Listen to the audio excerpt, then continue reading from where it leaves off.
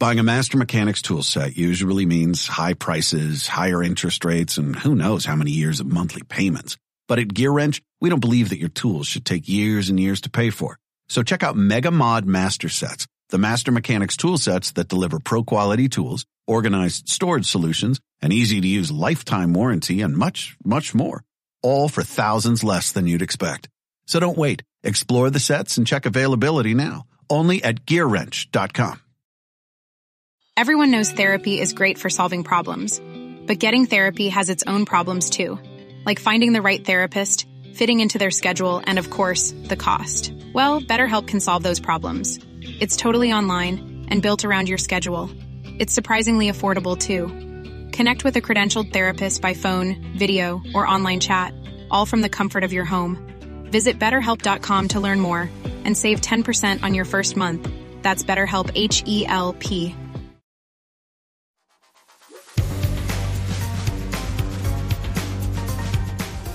Grammar Girl here. I'm Mignon Fogarty, and you can think of me as your friendly guide to the English language. We talk about writing, history, rules, and other cool stuff. Today, we'll talk about the interesting origin of the word freedom and about weird sentences with double subjects. But first, thanks to Elaine, who listened to the episode a few weeks ago about healthy versus healthfully, and let me know that in the UK, people would also use healthfully.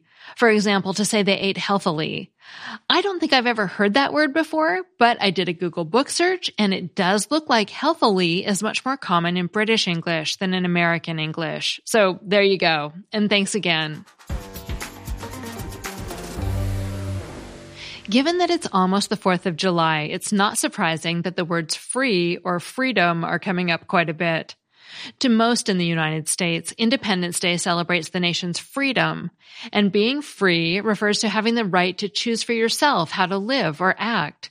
But for much of the ancient path that free traveled on its way into English, it meant something strikingly different. The fundamental sense of the term as used today is to not be under the control of another, in other words, to be free. Looking at early biblical and philosophical translations as cited in the Oxford English Dictionary, we find this meaning dates all the way back to the Old English period, the period before 1100. At that time, it appeared as the adjective freo, meaning free from servitude, or as the related noun freodome. But beyond this very modern sense, we also see it used to describe being of noble birth, of high status. Chaucer used it in this way when describing the historical figure Alexander the Great in the Monk's Tale. He of knighthood and of freedom flower, pointing him out as the blossom of knighthood and nobility. Though less common, it can be seen used this way even before Chaucer's time in some Old English biblical texts. Most far afield from how we use it in English today, there was also an Old English verb, phreon, that was used primarily with the sense of to love. In Precepts, an Old English religious poem, the verb reminds readers of the necessity of cherishing or honoring one's parents. Fader and motor, freo thu mead heorten. Love with your heart. Freo thu mead heorten. However, by Middle English, it no longer carried this loving sense, having been replaced with the meaning of to make free, influenced by the meaning of the adjective. In other words, modern freedom won out over love freedom. But why did all these related forms evolve to have such different meanings in the early days? Well, looking at the number of closely related forms found across other Germanic languages, the word free existed long before English did. For instance, in modern German, we find frei, or in Dutch, vrij, V-R-I-J. These are what linguists call cognate forms, or words that are etymologically related, suggesting the word was inherited from their source language called Proto-Germanic. If we travel further back than Proto-Germanic, there are cognates or etymological relatives in even older languages, such as Sanskrit, for example, priya, which means beloved. This has led scholars to suggest that the original root form came from Indo-European, a language hypothesized to have existed more than 6,000 years ago, spawning not just the Germanic line of languages, but also most European languages and a number of Asian languages. In Indo-European, the reconstructed or hypothesized root form was pri, forming words that carried the meaning to love. This original meaning only sticks around in the verb form in Old English and was completely lost by the time we arrive in Shakespeare's day. Perhaps less surprising an etymological development, given the warm, loving fuzzies it still gives off, the English word friend comes from this same Indo-European root. Though it may be hard to imagine, the concept of freedom that we celebrate on Independence Day did come from a place of love through a circuitous but fascinating path. In its Indo-European days, it's thought to have referred to loved ones you were connected to by blood or as free members of a clan. Who was left out of the loving circle? Those who were enslaved. In other words, not free, not loved. As time went on, the meaning took on the connotation of having higher status or noble birth. Again, free in the sense of being born in a position that put you above those in bondage or servitude.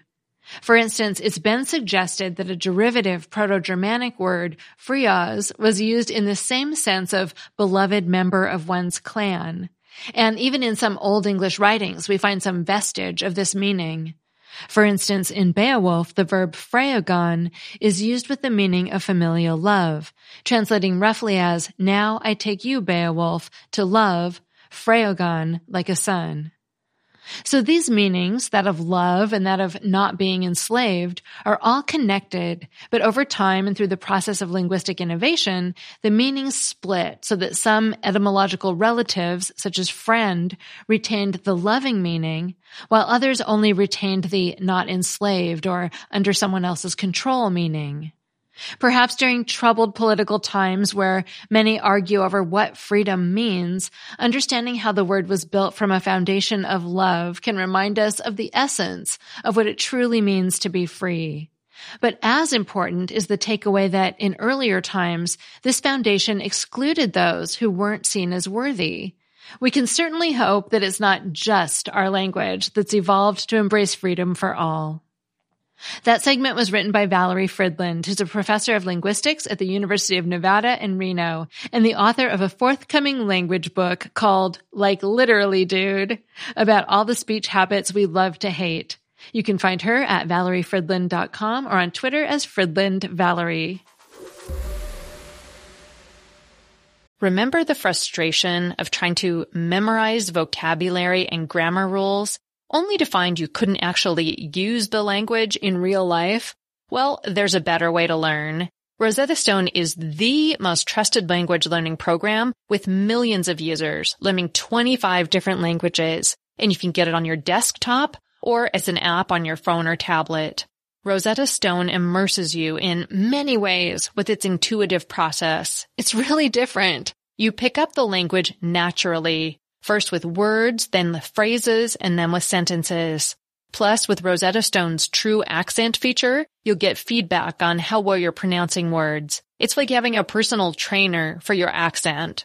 Don't put off learning that language. There is no better time than right now to get started. For a very limited time, Grammar Girl listeners can get Rosetta Stone's lifetime membership for 50% off. Visit rosettastone.com/grammar. That's 50% off unlimited access to 25 language courses for the rest of your life. Redeem your 50% off at rosettastone.com/grammar today. Hey everyone, it's Ted from Consumer Cellular, the guy in the orange sweater, and this is your wake-up call. If you're paying too much for wireless service, you don't have to keep having that nightmare. Consumer Cellular has the same fast, reliable coverage as the leading carriers for less. And for a limited time, new customers receive their second month free when they sign up and use promo code MONTHFREE by May 31st. So why keep spending more than you have to? Seriously, wake up and call 1-888-FREEDOM or visit consumercellular.com. Taxes, fees, and other third-party charges will apply. See website for additional details. The living room is where you make life's most beautiful memories. But your sofa shouldn't be the one remembering them. The new life-resistant, high-performance furniture collection from Ashley is designed to withstand all the spills, slip-ups, and muddy paws that come with the best parts of life. Ashley high-performance sofas and recliners are soft, on-trend, and easy to clean. Shop the high-performance furniture in-store or online at ashley.com. Ashley, for the love of home.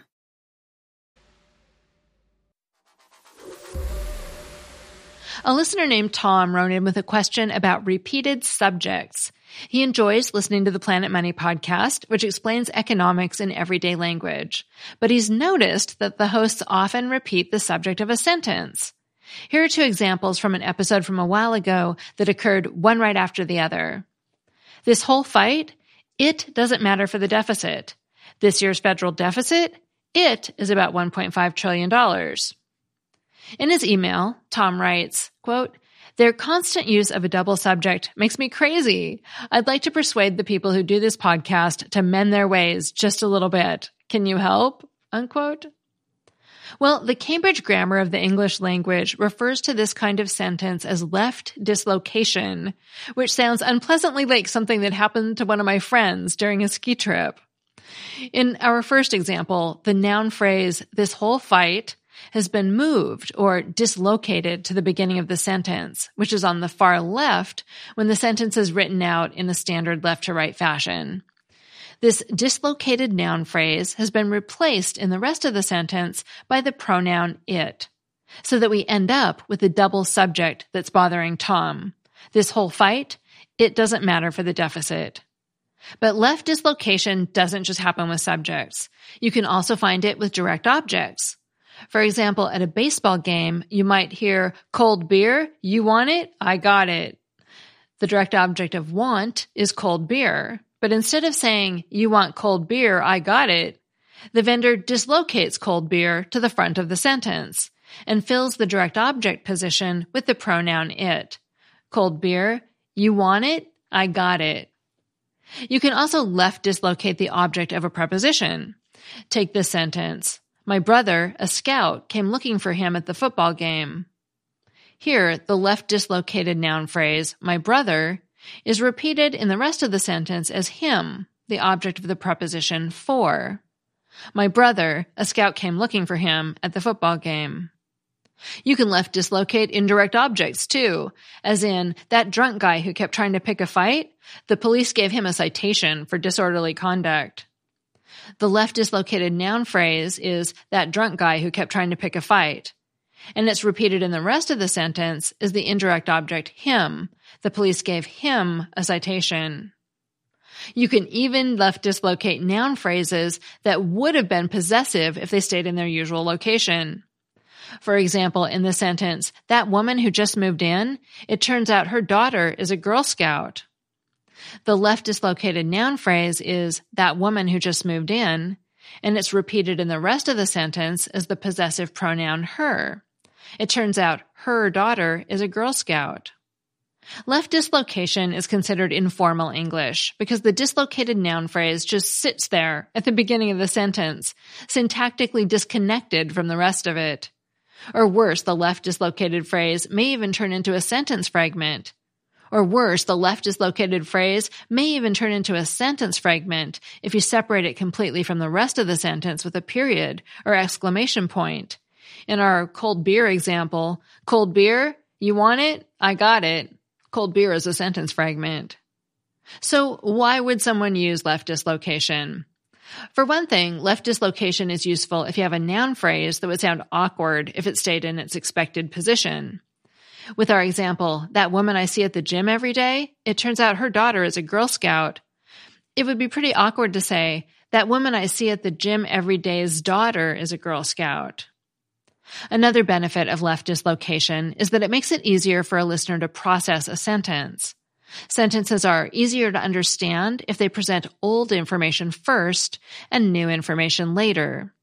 To see how left dislocation lets sentences do this, let's take another example from the Planet Money episode. The people who are less price sensitive, who are willing to pay more, well, they just don't spend that time and they pay full price. When you say, the people who are less price sensitive, who are willing to pay more, you're introducing a new piece of information. Then when you repeat it as the pronoun they, it's now old information, and it's easier to process with the new information about how they end up paying full price.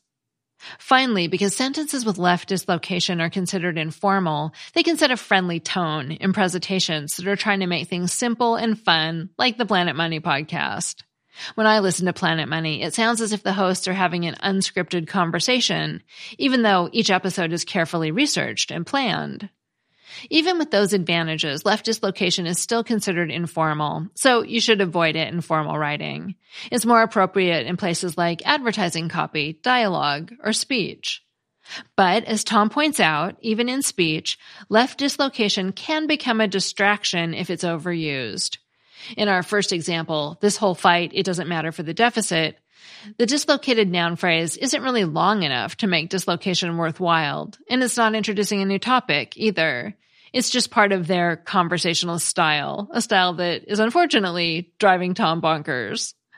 Left Dislocation, it's a useful rhetorical tool, but limit it to your informal writing or speech. Even then, use it sparingly to preserve your listeners' sanity. That segment was written by Neil Whitman, an independent writer and consultant specializing in language and grammar and a member of the Reynoldsburg, Ohio School Board. You can search for him by name on Facebook or find him on Twitter as Literal Minded and on his blog at literalminded.wordpress.com. Finally, I have a Familect story. Hello. I have a story of a Familect of our own. It happens to also be an onomatopoeia. It was FOOP, F-O-O-P. It essentially was a verb that meant to strike someone with a pillow. It was a pillow fight word. That's our story. Thanks. Bye. Thanks for that story. I'm imagining pillow fights now. Foop. If you want to call with the story of your Familect, a word your family and only your family uses, you can leave a voicemail at 833-214-GIRL, and I might play it on the show. Grammar Girl is a quick and dirty tips podcast. Thanks to my audio engineer, Nathan Sims, and my editor, Adam Cecil. Our ad operations specialist is Morgan Christensen, and our digital operations specialist is Holly Hutchings.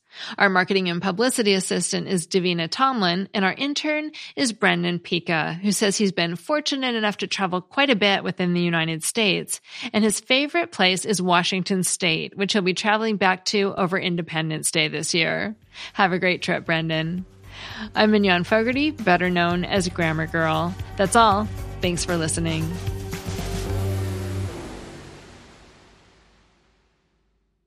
The living room is where you make life's most beautiful memories. But your sofa shouldn't be the one remembering them. The new life-resistant, high-performance furniture collection from Ashley is designed to withstand all the spills, slip-ups, and muddy paws that come with the best parts of life. Ashley high-performance sofas and recliners are soft, on-trend, and easy to clean. Shop the high-performance furniture in-store or online at Ashley.com. Ashley, for the love of home. You can start your day off right when you find a professional on Angie to get your plumbing right first. Connect with skilled professionals to get all your home projects done well. Visit Angie.com. You can do this when you Angie that.